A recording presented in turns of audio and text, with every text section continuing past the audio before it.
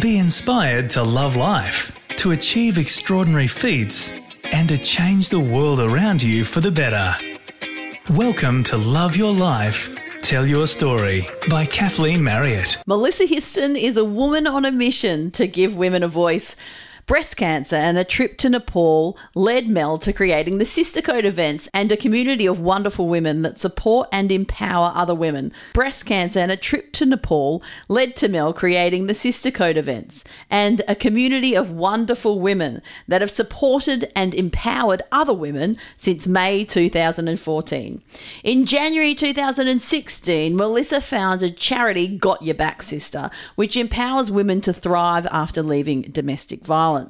Melissa was named Newcastle Woman of the Year and was a finalist in the Newcastle University Alumni Awards during 2017. In a further bid to lift women and give them a voice, Mel launched Hey Soul Sister podcast, which has had tens of thousands of downloads in September 2019. Whether it's building a house for the homeless in Nepal, interviewing inspiring women from around the globe, or creating domestic violence community campaigns, Mel knows that true change can only happen when we all stand together and boost each other. This is Melissa Histon's second story. Welcome back, and we're back with Mel Histon from Got Your Back Sister, and we're back for her story again this week, and we welcome her. Hello, Mel. Hey, thank you so much for having me back in the studio again. Well, we're so excited to have you here, Mel.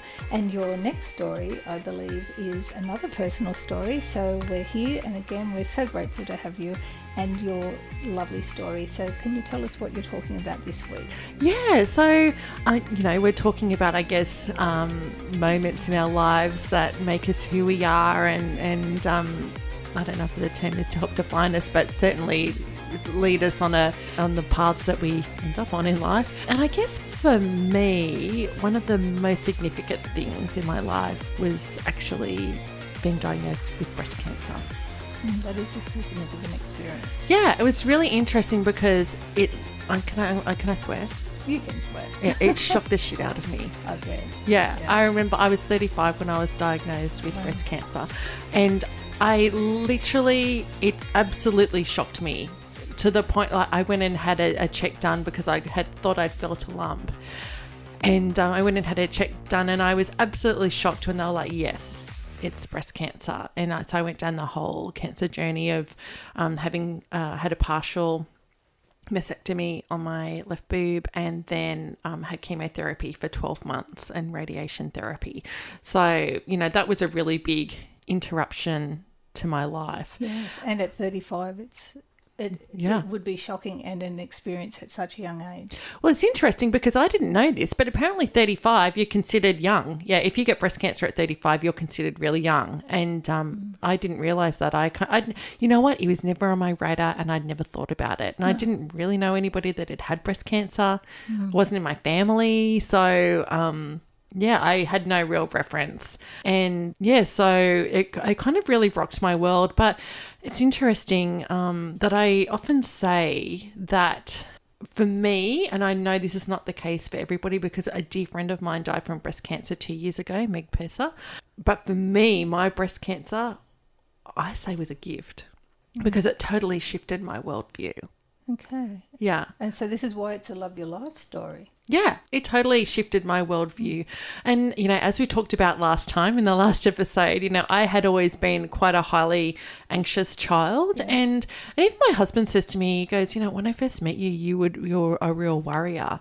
But facing those couple of months after having the breast cancer surgery and then the chemotherapy, I spent a lot of time housebound and on my own and was quite sick. And I had a lot of time to think and a lot of time to reflect. And I really reflected on that. How did I want my life to be? I remember saying to myself, I don't want to be a worrier anymore. I don't want to be anxious anymore like I was when I was a child. And I kind of still do get the anxiety, absolutely. But I remember saying to myself, I want my life to be different. So that's actually when I discovered meditation. Okay. Yeah. You found a tool for yourself. For myself, yeah. And it was funny because in a week, I had just been diagnosed with breast cancer, and in a week-long period, I met 3 different people, and they had each said to me, 3 people said the same thing to me about this woman, Katia, who's a kinesiologist. So I went and started seeing her because I was like, oh, I feel as though I'm having all this medical treatment, but I probably should do something for my...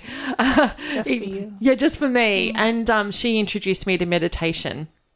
And so that was a time for me to stop and really reflect on life. And I was a stepmom I was a biological mum to 1 child, my son, and then a stepmom to 3 children. And I remember thinking, lying on the floor some days when I was really sick and thinking, when I get through this horrible time, I want my life to be happier. I want my life to be better. I want to worry less, and I want to have better relationships with people, and especially my stepchildren. Not that we had bad relationships, but, it's having a blended family, like that's tough. It's hard work. Yeah, it's hard work. You're kind of navigating, and especially navigating children and teens with emotions, and they're not happy their parents broke up, and, there's just a lot of stuff there. And I remember lying there thinking, I'm really going to focus on having loving relationships. And one thing I was really aware of was that I couldn't change other people. I could only change myself. So I remember consciously thinking, how can I be, or I need to be, a more loving and understanding and compassionate person. And coming from that centre. Yes, absolutely. So I remember consciously thinking that, going, my eldest stepson, who he's now 28, and love him dearly, and he's a really beautiful human, but he was a bugger when he was a teenager. And I remember consciously going, you know what? I can't change him. All I can change is myself and how I respond. So I just need to be kind and loving to him. And now it's all good. We've got a great relationship, and he's a wonderful human being. And so that was really interesting, that time being treated for and then healing from the breast cancer. That absolutely changed my worldview and made me conscious about how I wanted to live my life. You were also healing your heart at the same time by the sound of that. Yeah. So it was a physical healing, a psychological healing, a spiritual healing, and a heart healing. I haven't thought about it like that. But yeah, I guess it was. And so it was interesting. That's why I kind of go, my breast cancer was my gift. Yeah, a full healing and an overhaul of your thinking. Yes. And how you were treating others. And it doesn't sound like you were treating people badly, but it was an identity change. Yeah. As well. Have you got a story to tell? We'd love to hear it. Connect with Love Your Life, Tell Your Story now on Facebook and Instagram. And I think as well, we can all take things so personally. We take things so personally. So, and that adds to worry and anxiety. Worry about if you're going to upset somebody, or, worrying about whether they like you, or, worried if, in being a stepmom, are my stepkids going to like me? Are they going to love me? And so that really shifted my whole worldview. And then that it made me go, okay, I need to be responsible for how I show up and how I am. And then, don't take things personally, just understand that people have their own experiences going on as well. So it's like, I can just show up and be the best that I can be. Sounds like difficult as it was, it sounds like it was a beautiful healing experience to take that on that way. Yeah. And it's interesting because my hubby then says, he goes, well, he could really see the change in me. Yeah. And it also made things so as well. So I still get the anxiety when I'm doing new things, or I'm, getting out of my comfort zone, but I certainly can deal with it a lot better than I used to be able to pre-cancer. Having cancer is well out of your comfort zone, isn't it? It's the ultimate out of your comfort zone. Yeah. And in your story last week, you talked about making a speech being out of your comfort zone. I think this takes it out of the atmosphere of being out of your comfort zone. So, can you tell us how you healed your cancer? Did everything go smoothly after the?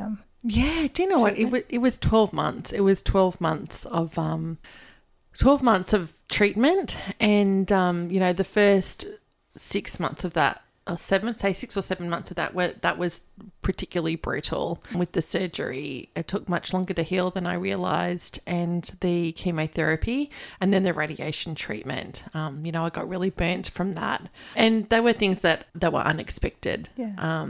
But I'm, good now. I just get my checks every year, and so far everything's okay.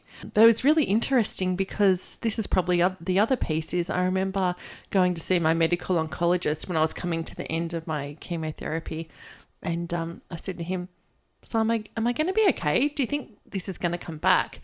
And he literally had some sort of program and plugged in my stats. So plugged in, how big the tumour was, that it was invasive, the stage that it was at, whether, I was not hormone responsive, but I was HER2 positive. So he plugged all of this in and he said, you have a 70% chance of being alive in 10 years. Are you from a company that wants to connect with thought leaders from across the globe? Featured on the Love Your Life, Tell Your Story podcast? Email kathleen@kathleenmarriott.com.au. And I remember I was like, a 70% chance of being alive in 10 years. And it's funny, when I told a few people that, it was really interesting, people's different reactions. Some people would go, oh, shit, you got a 70%, that's a 30% chance you're not going to be alive in 10 years. But then other people would be like, hey, that's great, you got a 70% chance of being alive in 10 years. So I go, that was really interesting, that's the cup half full, the cup half empty. But I go, also within myself, I kind of thought that was kind of funny. But I was like, oh, do you know what? If I do have a 70% chance, how do I want those 10 years to look? What your years are. Yeah. And so I actually started setting life goals then, little life goals that I wanted to achieve. And they weren't career goals. They were like, I wanted to travel overseas every year. I wanted to go to I had put down a life goal. I wanted to go to a conference overseas. Well, I know, which sounds a bit daggy, but I had all these little life goals. And the wonderful thing is I found my that diary a few years ago, and I actually managed to tick off a whole heap of those things, which was really great. Without checking the diary. Without checking in, I managed to tick those off. So that was really cool.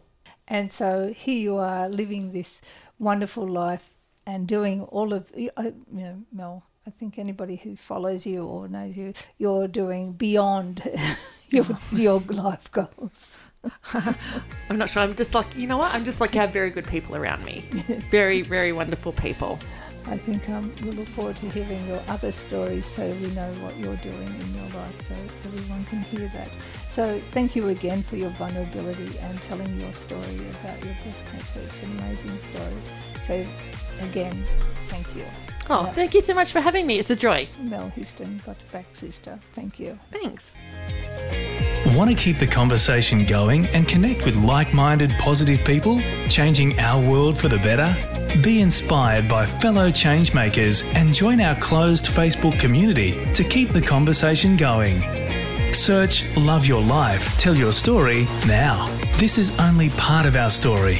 To hear the rest, leap forward to the next podcast and give us 5 stars wherever you listen. Love Your Life, Tell Your Story by Kathleen Marriott.